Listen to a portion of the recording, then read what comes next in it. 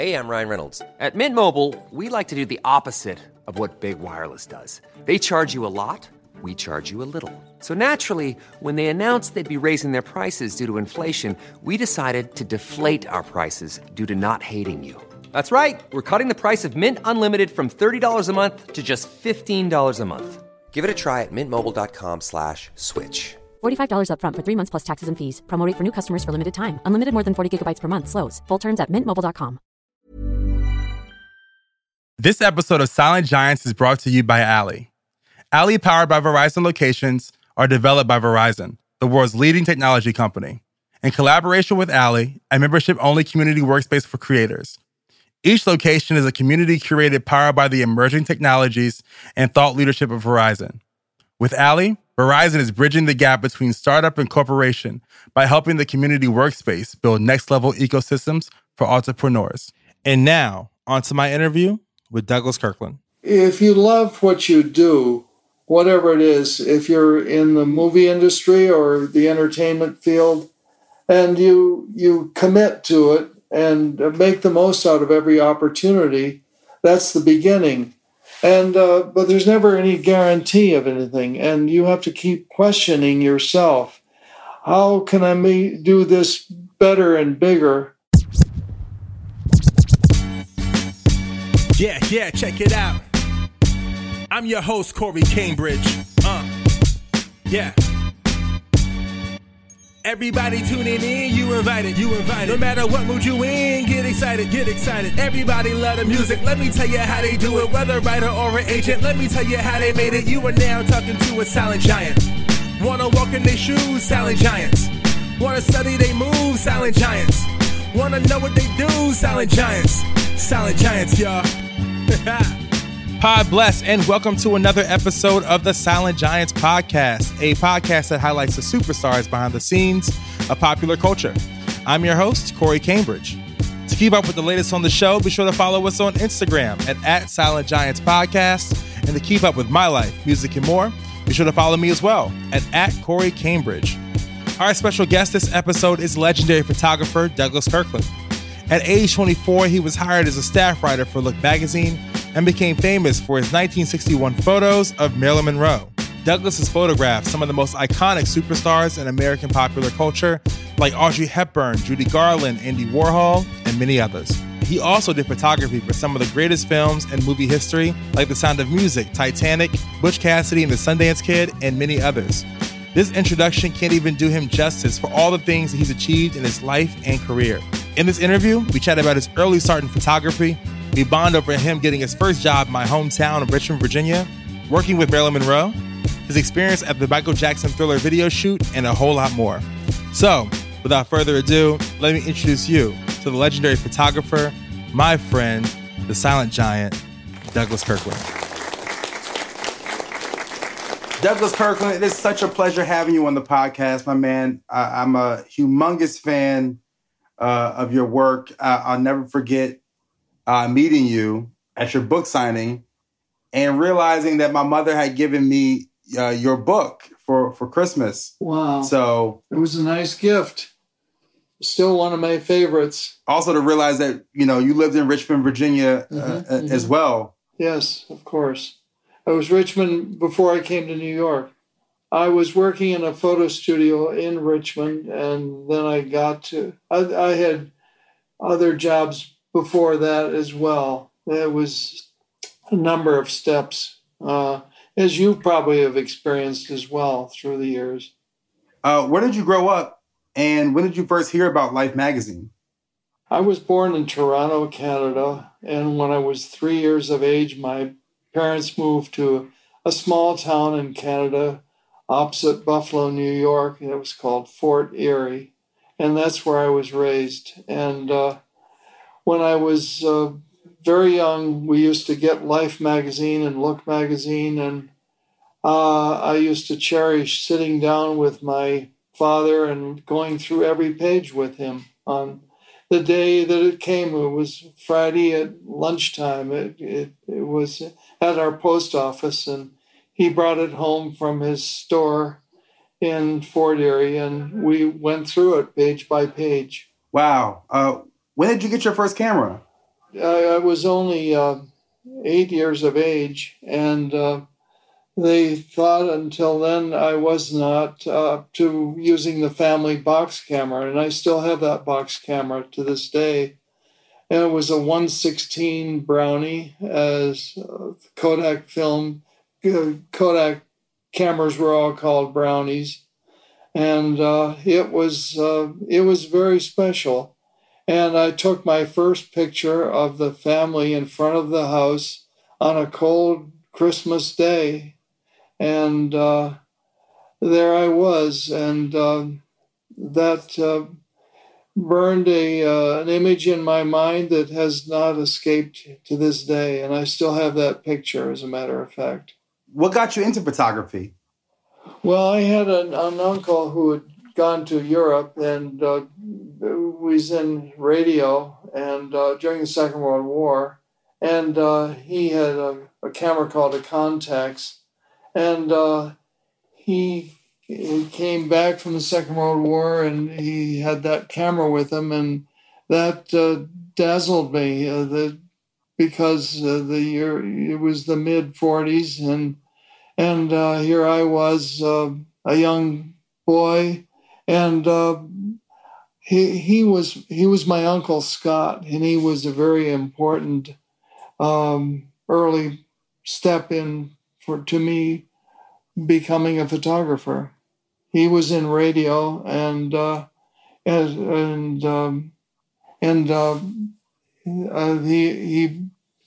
his love of photography spread to me, and he brought a Contax camera back from the Second World War, and that was a very high level of German camera, and I got just knocked off my feet by it, and I took my first picture of my mother and father in front of the house at Christmas on a cold Christmas day with my brother Kent as well, who became a judge in Canada, and he's now retired, Kent Kirkland, and it was all very stimulating and very exciting, and that's how I got into photography. And my father would pick up Life magazine at the post office on Friday and bring it home, and we would look at it at lunchtime.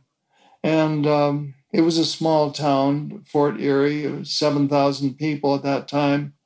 And so I would go through the magazine with my father, and I just was very excited by the world that photographers lived in. And I think it was at that young age that I really had a desire to become a photographer from the age of 7 on.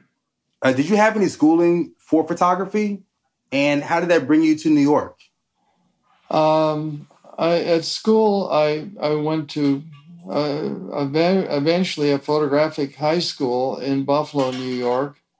And half the day was photography and half of it was traditional schoolwork. And that was very exciting and very moving for me. And I used to take the bus across to Buffalo, about a 45-minute ride. And it was all very relaxed. And at that time, it was after the Second World War, and things were much more relaxed, and the world seemed open to me.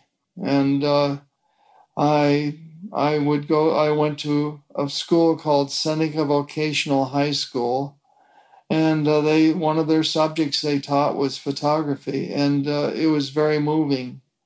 And they taught you how to light people, use floodlights, and eventually strobes, which is the traditional light today for flash, at least. And they taught us all these things, and it was very stimulating. And before I knew it, I was out of the school, and I wanted to find my way to New York. And eventually I did. And I worked with a very prominent photographer named Irving Penn.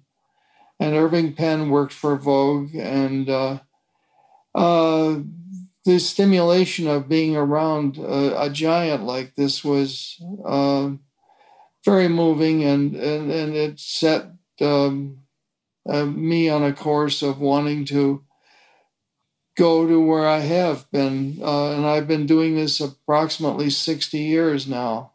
So you moved to New York and, you're young, you're excited, but how did you get your first professional job? And what was your first professional job in photography here in the city?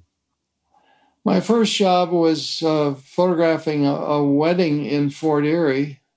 And my first picture I took was of my brother and parents in front of the house at Christmas time. But when I started to think professionally, I used a camera called a Speed Graphic, and that had used film holders in the back of it.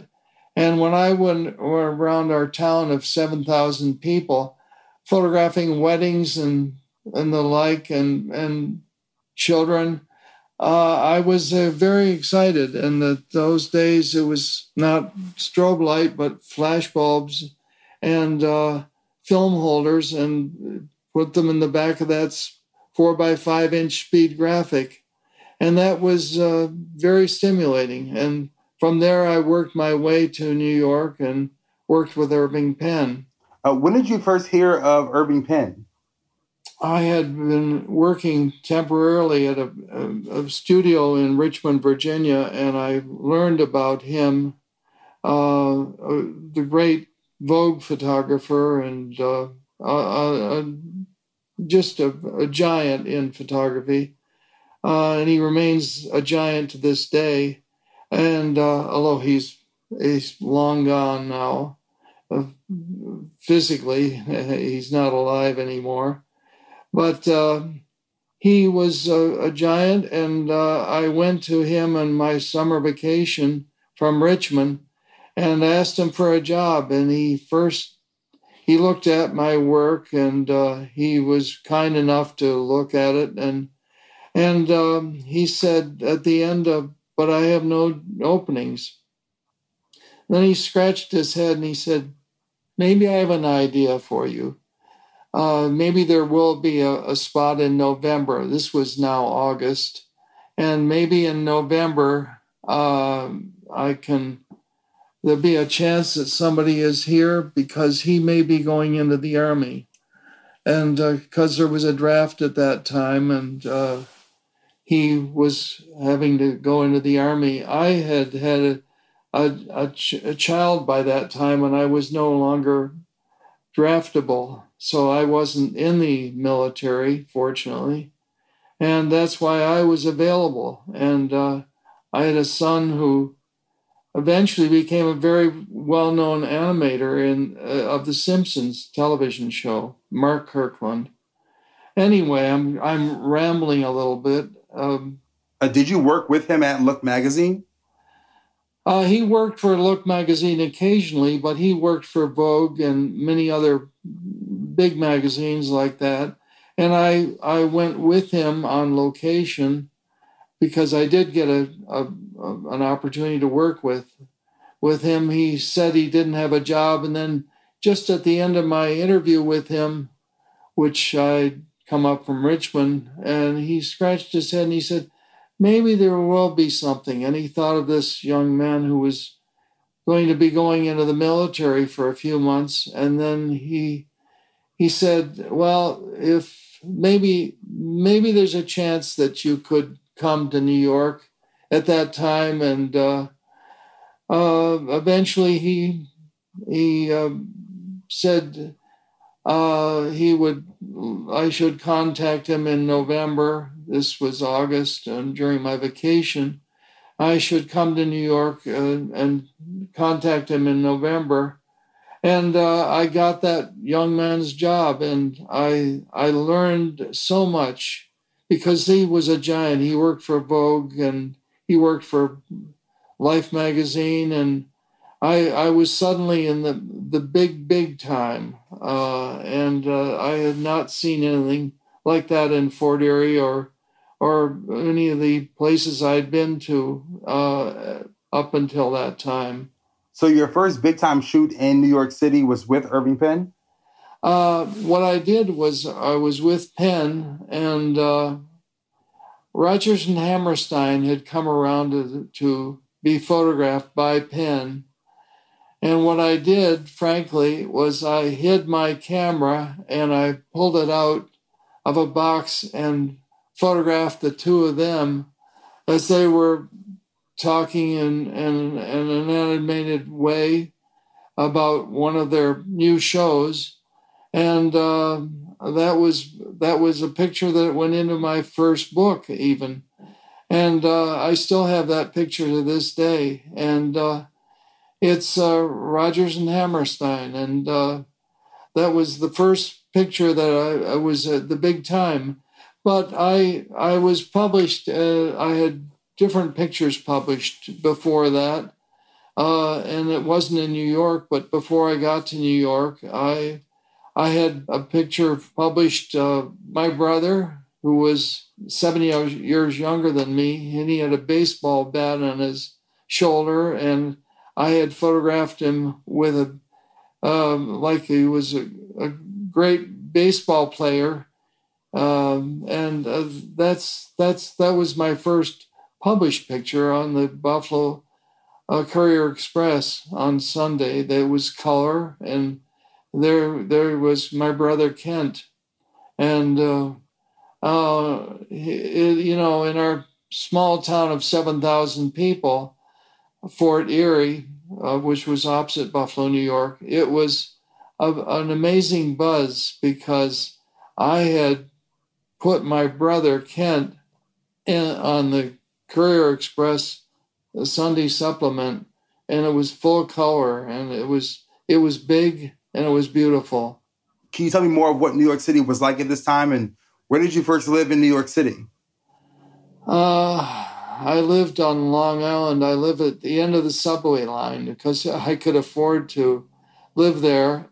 Penn was not paying me. It was paying me something like $50 a week. Even in those times, that was not very much money.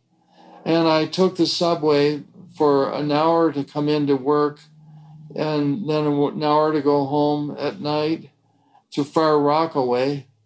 And that's how I got started with Penn. And that was the only way I could afford it because he was paying me $60 a week. And I asked him for $100 a week. And he thought about it for a day or so. Then he said, I just don't think the money is in this work anymore.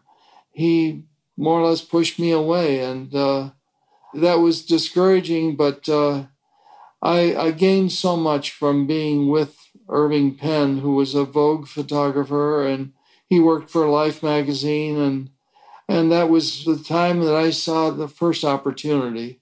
You know, I'm really, really big on mentorship and, seizing the moment and seizing opportunity. Who was the first person to give you your first shot at Look magazine? It was in 1960. Fortunately, I was able to work, but I wanted a staff job and a big-time staff job. There was a gentleman who commented to the head of photography at Look magazine, and he told them that he had met me, and I seemed to have the right stuff, and so the Look magazine called me. Head over to Hulu this March, where our new shows and movies will keep you streaming all month long. Catch the acclaimed movie All of Us Strangers, starring Paul Mescal and Andrew Scott. Stream the new Hulu original limited series We Were the Lucky Ones with Joey King and Logan Lerman. And don't forget about Grey's Anatomy. Every Grey's episode ever is now streaming on Hulu. So, what are you waiting for? Go stream something new on Hulu. Ryan Reynolds here from Mint Mobile. With the price of just about everything going up during inflation, we thought we'd bring our prices down. So to help us, we brought in a reverse auctioneer, which is apparently a thing. Mint Mobile Unlimited Premium Wireless. How to get 30, 30, bit to get 30, bit to get 20, 20, 20, bit to get 20, 20, bit to get 15, 15, 15, 15, just $15 a month? Sold! Give it a try at mintmobile.com/switch. $45 up front for 3 months plus taxes and fees. Promo rate for new customers for limited time. Unlimited more than 40 gigabytes per month. Slows full terms at mintmobile.com. And asked me to come in for an interview. And I did, and I got that job, and I was there 11 years on that project. But they flew me all over the world because that was the big time in those days. And I worked with Marilyn Monroe and Coco Chanel and people like that, right to the top. And I traveled worldwide as well. So I came out to Hollywood here and worked with Marilyn, and went to Paris and worked with Coco Chanel, and that was all for Look magazine. What role did you serve when you first got to Look magazine? And can you tell me the story of how that led to, your opportunity to work with Marilyn Monroe? I worked for the magazine. I was a staff person for the magazine, and they were having their 25th year special edition. And they suggested that maybe Marilyn was one of the people who should be in it. And the magazine was very powerful. It had a circulation of 7 million or 7 million plus every time they published. And so there was a great power there. It was a power that is hard to identify today because publications don't have that type of power. But I was working for them, and they sent me to photograph Marilyn out here in California. And I was the head of photography at Look magazine. His name was Arthur Rothstein, and he was one of the people who hired me. And he believed in me and my enthusiasm and love of photography, and my ability to get along with people generally. And it was Arthur Rothstein. And he was actually a person who promoted me in the magazine. And I not only got involved in shooting movies, but then people like Marilyn Monroe, but I also got involved in fashion and work I'd seen Irving Penn doing. And suddenly I couldn't believe it. I was in the big time. Truly, that's the bottom line there.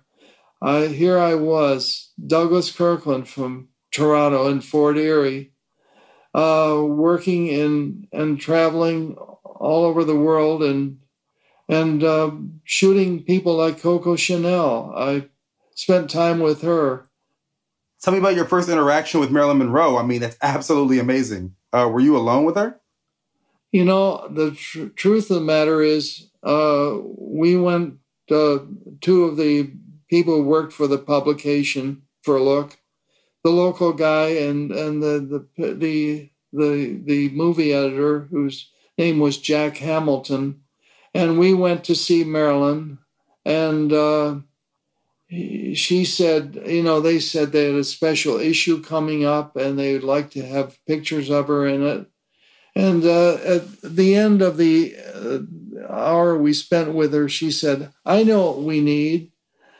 We need a bed, Frank Sinatra records, Dom Perignon champagne, and I will get into that bed with nothing but a sheet over me. I mean, the excitement I felt as a young man was unimaginable. I still feel it to this day. So here I was, the boy from Fort Erie, and I was going to be alone with Marilyn Monroe. And shortly after she arrived at the studio I rented, she said, I want to be alone with this boy. I find it usually works better that way. Just imagine having an opportunity to photograph Marilyn and be alone with her.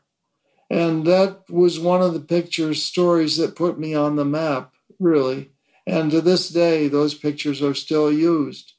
And I was one of the last photographers. There were a couple of others, but I was among the last photographers to photograph her. And so Look magazine going out of business led to your experience and the jump over to Life magazine. Yes, that's correct. Look magazine went out of business they were very competitive with Life. But Look went out of business about after I was there 11 years, and I had established myself pretty well. And then amazingly, there were 25 photographers working with them. And astonishingly, they asked me, there were 3 photographers they asked if would be interested in coming to Life. Of course, I was interested in going to Life because that was even bigger than Look magazine. I mean, they had 8 and 9 million circulation each time they published. It's hard to imagine the power of that. So tell me more about your movie experience that led you to Thriller. I am a major Michael Jackson fan. I've interviewed countless people on the podcast about their experience working with Michael, and particularly on Thriller. And, you know, you were the only photographer on set on the making of the iconic Thriller music video. Could you tell me some more information or give me a story about your experience? I worked on a lot of movies through the years, Sound of Music and many others, and I can give you the list if you're interested. I will send them to you. In any case, I was working with Life magazine at that time, and there was some group called Special Photographers who worked on movies, and I was asked to work on Michael Jackson's Thriller because it was going to be made, and it was going to be made in 3 days. No one had an idea that this would become such a giant film. It was obviously his last movie, last film, the last project that he did, because she died not too long after that. And so I was there on Thriller, and I was the only photographer permitted there. And I would come in at 9 in the morning, and he would show up usually about 10 or 11, and we would work well into the night, up until as late as midnight sometimes, just during a 3-day period.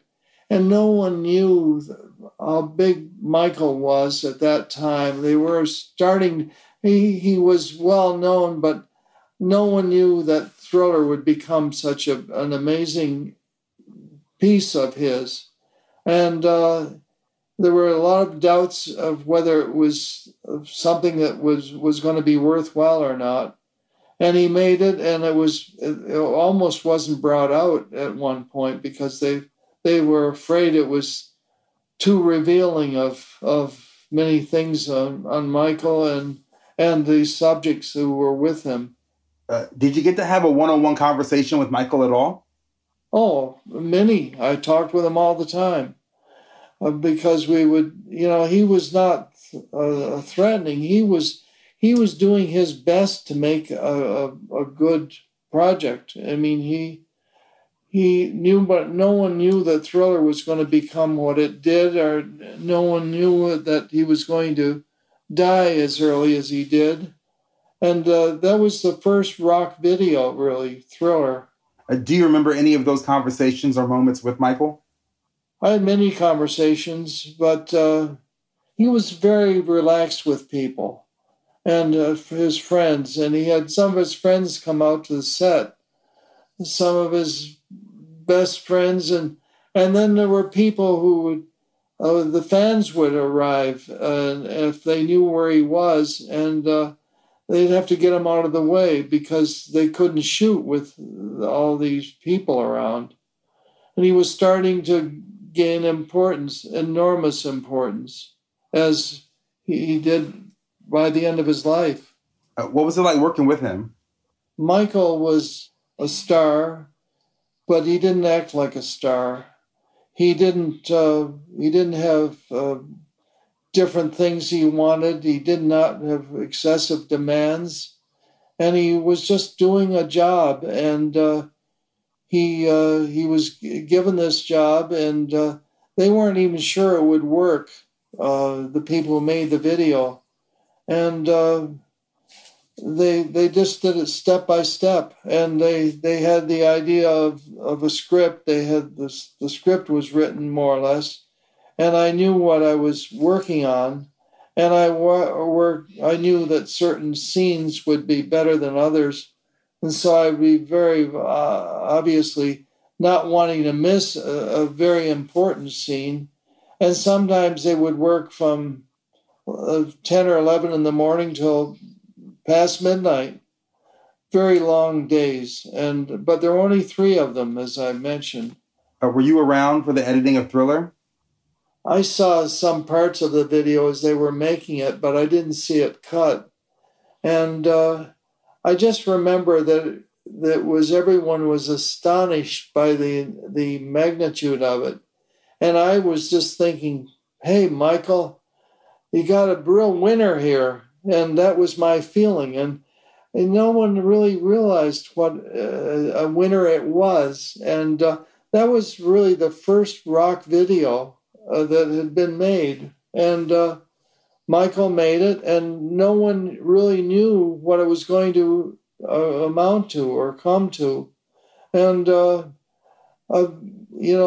that is the bottom line. I mean, it was done experimentally, and he had friends that would come out the set, but they'd have to keep him from people who would discover he was at different places because there were too many fans, and they wouldn't be able to work at all if those fans were around.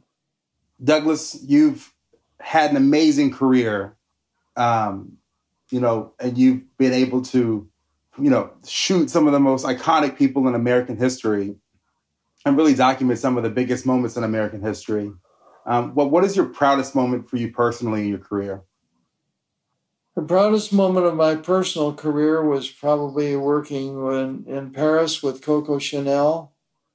And that changed my life because with that I started to learn French. And I eventually met my French wife, who was Françoise Kirkland. And we've been married now for 50 years. So that was very significant. And I was working with Audrey Hepburn, actually, when I met Françoise. And I've worked on more than 200 movies through the years. And I photographed JFK, too. I've been exceedingly lucky. And are you still working now? Absolutely. Where are you in your career? I'm 82 and working every day. And I love it. I would not be any other place by a long shot. And my wife, Françoise, is very important. We've traveled together. We've worked together. I learned French with her. I didn't speak it very well until I was with her, but she speaks English very well as well. So we go back and forth. Do you have any motive or a message that stuck out to you throughout your career? Well, if you love what you do, whatever it is, if you're in the movie industry or the entertainment field, and you commit to it and make the most out of every opportunity, that's the beginning. And but there's never any guarantee of anything, and you have to keep questioning yourself. How can I do this better and bigger? I mean, I've worked all over the world. I've traveled onto every continent except Antarctica, and I've been very, very lucky. I've worked with Baz Luhrmann and with a number of films of his. In fact, everything he's done since Strictly Ballroom, yes. And there were many others. And so I have been very, very lucky. People have helped me. I'm sure people help you because you have a very nice manner, comfortable manner. And so it's you and I probably have a great deal in common. Wow. With Douglas Kirkland, am extremely honored to have you here on the podcast. I'm a humongous fan of your work. You have no idea how much it means to have you on Silent Giants. And thank you so much for your contributions to popular culture. I really appreciate you taking the time out. I'm enjoying speaking with you. And if you have further questions, please call us.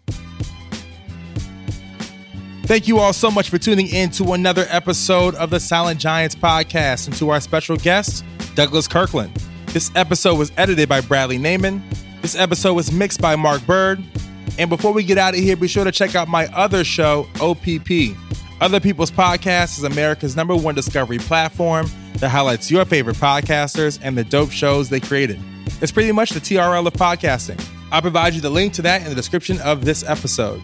I'm your host, Corey Cambridge. Pod bless. Till next time.